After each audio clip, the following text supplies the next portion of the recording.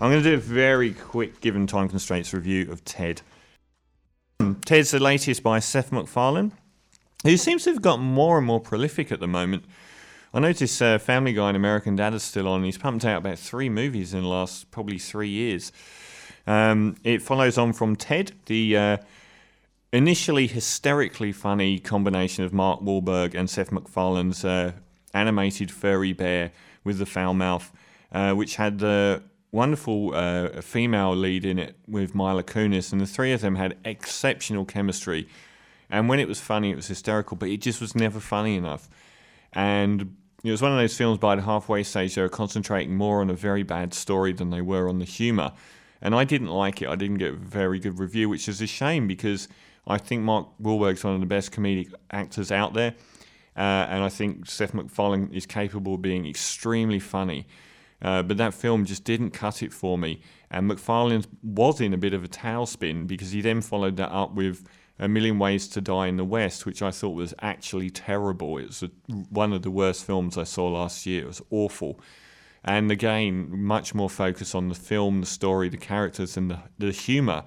And when your story and your characters are really bad, you can't get away with that. So I was very surprised, given the terrible reviews that Ted 2 has got, that I actually really liked it. It's the first Seth MacFarlane film I've watched in a long time that I've enjoyed from start to finish. Unlike the first, it reminded much more of a stoner comedy like Pineapple Express. There is a story, several stories.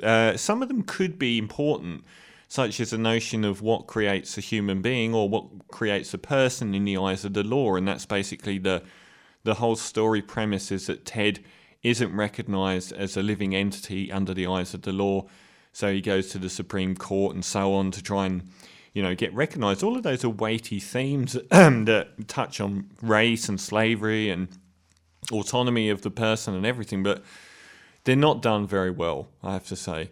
There's a few things that sort of spike up and you go, that's an interesting idea, but happily, much of the film is extremely funny this time around, and it's almost like the story this time is just a backbone for the jokes, which are very good. The female lead this time, sadly, isn't Kunis, as Mark Walhberg character's divorced from her years ago. It's now Amanda Seyfried, who's perfectly good and game, as she's often compared to Gollum in the movie. And Giovanni Ribisi turns up again, as well as a lot of sideshows by the likes of Morgan Freeman and various athletes and musicians and talk show hosts. Jay Leno appears very early on, pretending to try and solicit gay sex in the bathroom, which is quite funny. And Patrick Stewart narrates it as well. It's a funny film. I don't agree with the reviews it's got. It's certainly much better than Ted 1.